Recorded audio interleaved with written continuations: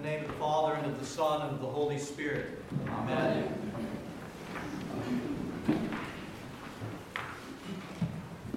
Back in 2017, it's hard to believe it was 5 years ago, I took us through a series in our adult discipleship called By His Name. By His Name. And the subject and the premise of that series was to show how God, all throughout the Old Covenant, all throughout the Old Testament, how God would choose to reveal Himself, who He is, His very nature, by giving His people a name by which they could come to know Him. And we see this all through the Old Testament. A few of those examples would be God gave them the name of Himself, Elohim, the God and power of might, mightier than all other gods.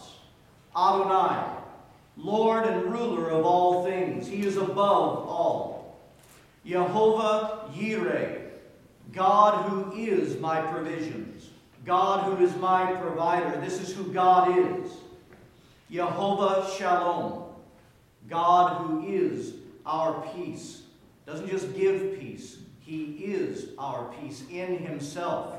God gave His people names because names spoke of the identity of the person. The name told the people something of the nature of God so that they could know Him better. And with our gospel reading today from the Gospel of St. Matthew in chapter 8, with the two testimonies of healing that we see there, we remember today the name of God that He revealed to His people many times over. And that is the name Jehovah Rophe. Jehovah Rophe, the Lord who heals. Or more specifically, the Lord who is your healer. God revealed that name to His people 60 times in the Old Testament as written down. God wanted His people to know that His nature, who He is at His core, is the very healing of their soul. The healing of the human person. The name reveals the nature of God. And in this case, His nature is to heal us all. This is who He is. But is this the way that we perceive Him? Is this the way that we see Him and have come to know Him? Is this the name by which we are willing to entrust the darkness within? Is this the name by which we're willing to entrust the illness and the dysfunctions of our souls? And is it a name? Is this the name that draws us to Himself to offer our brokenness so that He may touch and mend and make us whole and complete again? Let's have a look at the two testimonies of the healing of Jesus Christ that we see today in the Gospel of St. Matthew and chapter 8. The first testimony is the testimony of the healing of the leper. The leper comes to Jesus, and it says he worshipped Him, saying, "If you're willing, you can make me clean." Jesus touched him and said, "I am willing. Be clean." And the leper was healed in that very moment, cleansed. It says that the leper came and worshipped Him. That word worship that's used there, it means that the leper came to Him and fell down prostrate before His feet, before Christ, both in adoration and with his need, crying out to Christ for His merciful healing in his life.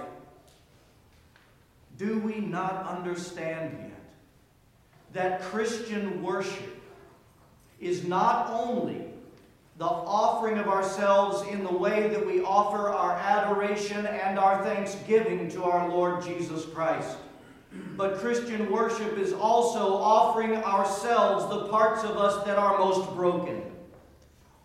That to worship Christ is to come here in this place and to offer ourselves, yes, our adoration and our thanksgiving, but to offer Him all of the things that He has shown us and illuminated within us that are in such need of the touch of His hand to heal the leprosy, the illness within our souls. That is the fullness of Christian worship. We say in the Mass, from what St. Paul says in Romans 12, and here we offer ourselves. The word ourselves is our entire self.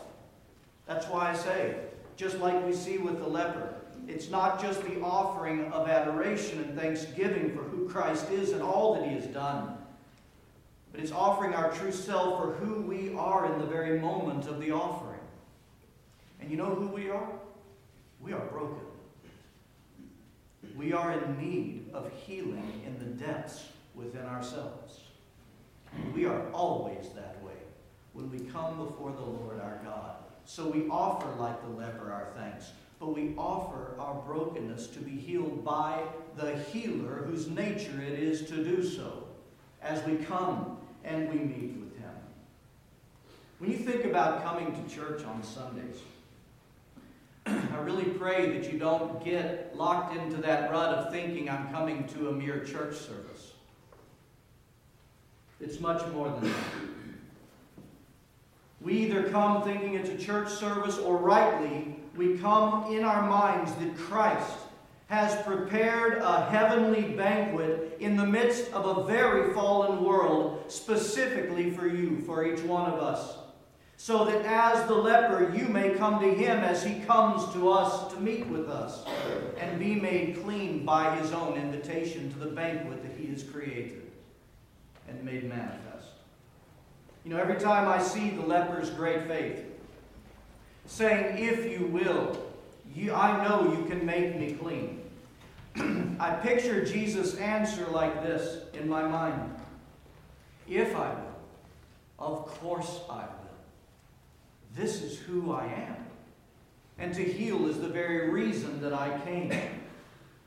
And we see the very reason for his coming made manifest as a reality to that leper. As Christ our God would touch the leper and cleanse him, the disease would flee from him, and the man was made whole. That's the first testimony of healing. The second testimony of healing in the Gospel of St. Matthew that you heard read today is the healing of the centurion's servant. A Roman centurion comes to our Lord Jesus Christ, and he says, my servant is lying at home paralyzed and tormented in his paralysis. And Jesus says, I will come. I'll come and heal him. Now hear the response. Hear the humility of the faith of the centurion. Hear the words that have been eternalized in the divine liturgy of the church because of the humility and the great faith of the Roman centurion. For he responds to Christ, Lord, I am not worthy that thou shouldest come under my roof, but speak the word only, and my servant shall be healed. And he would go on to say, Jesus, I understand authority. I am a man under authority, and I have 100 men as a centurion under my authority. And if I command them to do something, I know, there's no doubt, I know that it will be done through those men. And Jesus, what I see in you is the same authority. You speak the word, and I know it will be done.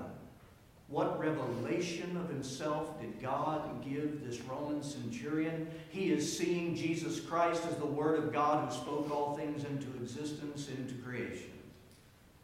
Just speak the word and my servant will be healed. And listen to Jesus' response to this great faith of this Roman centurion. Enemy, by the way, of God's people. He says, in all of Israel, I have not seen such faith. Go, and as you have believed, this will be done for you. And I can't leave that story without bringing us into the reality of the divine liturgy and Christ's presence with us.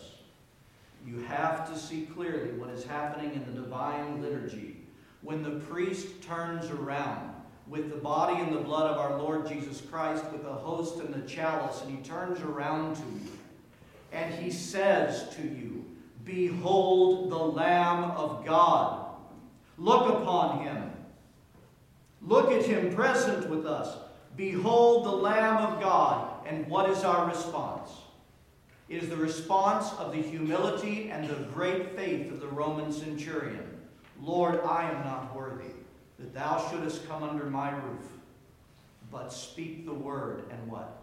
My soul shall be healed. These aren't words. This is active relationship. This is no different a dynamic than the leper had with Jesus, than the Roman centurion had with Jesus. Your Lord and God, who is your healer, is present with you in this time. And we have made ourselves present to Him, and we see Him for who He is. And with great faith and humility we proclaim, speak the word, Lord. I'm not worthy, but speak the word, and I know you can heal all the illness within me. See, this is why this is no mere church service. The kingdom of God is made manifest for us in this place. The kingdom on earth and in heaven are one, and we are joined to that eternal timelessness when we gather and Christ is with us. For the kingdom of God is manifest everywhere the King is present and His people have gathered with Him. And this is why Sundays are called a holy day of obligation. The term holy day of obligation is not to be seen as some legalistic thing that you better come or God's going to press the mighty smite button. But nonetheless, it's called a holy day of obligation. Why? Because you tell me why we shouldn't obligate ourselves to come here where Christ is present, like the lepers who are in need of healing, and like the centurion who is interceding for the healing of another. Why we should not obligate ourselves to come so that Christ may heal our souls and we walk away with shackles being undone. Why would we not obligate? That's why every Sunday is a holy day of obligation. Because Christ has created a banquet and invited us to come. You say no. Right? My friends, notice the disposition of the leper and the centurion.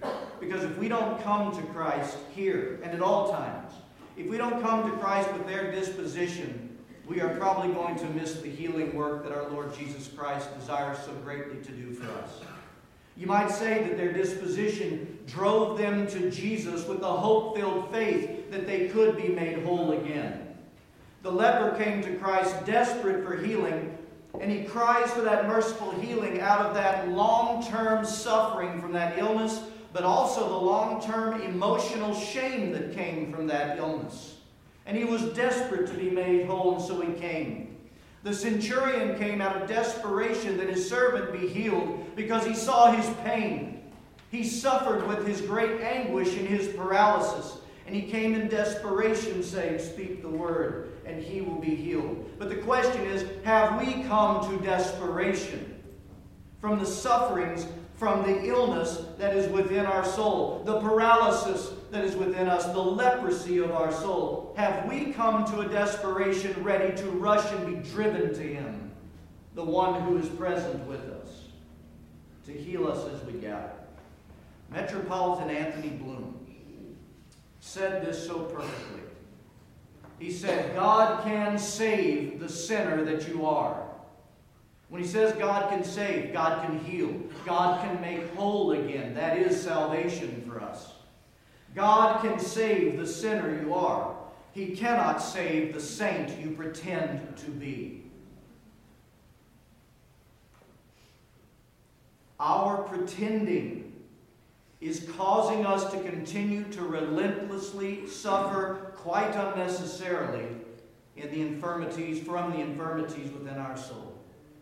It prevents us from acting, it prevents God from acting from who He is to heal us for us. Why do I say that? Because our Lord God will never abuse the human will.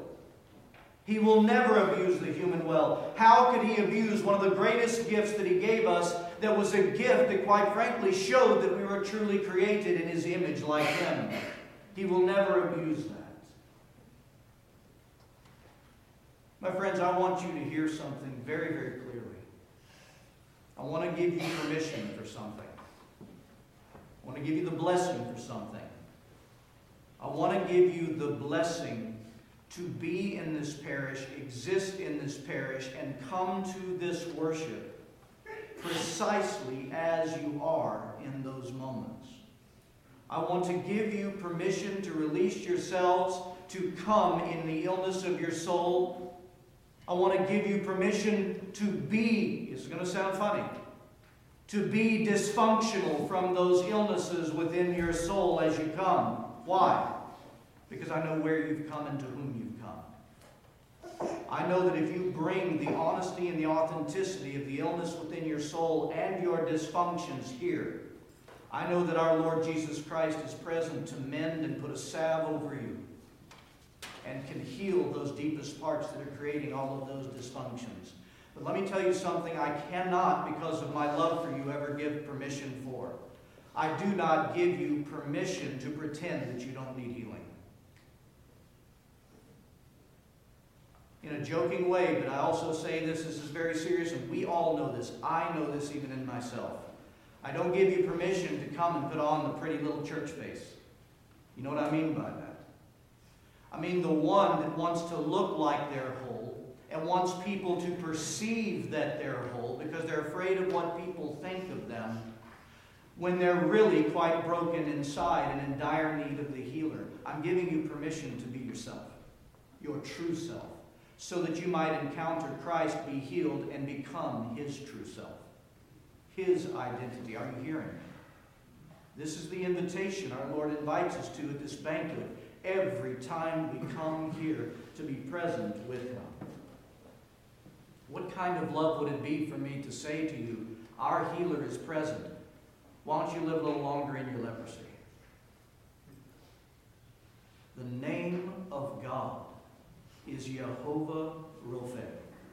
His nature is to heal, to make whole again. And I pray that we all grow to know Him better in that nature, so that we are driven to Him, that we might lay our brokenness down, and that we might experience the divine healing that comes from the nature of who He is. In the name of the Father, and of the Son, and of the Holy Spirit. Amen.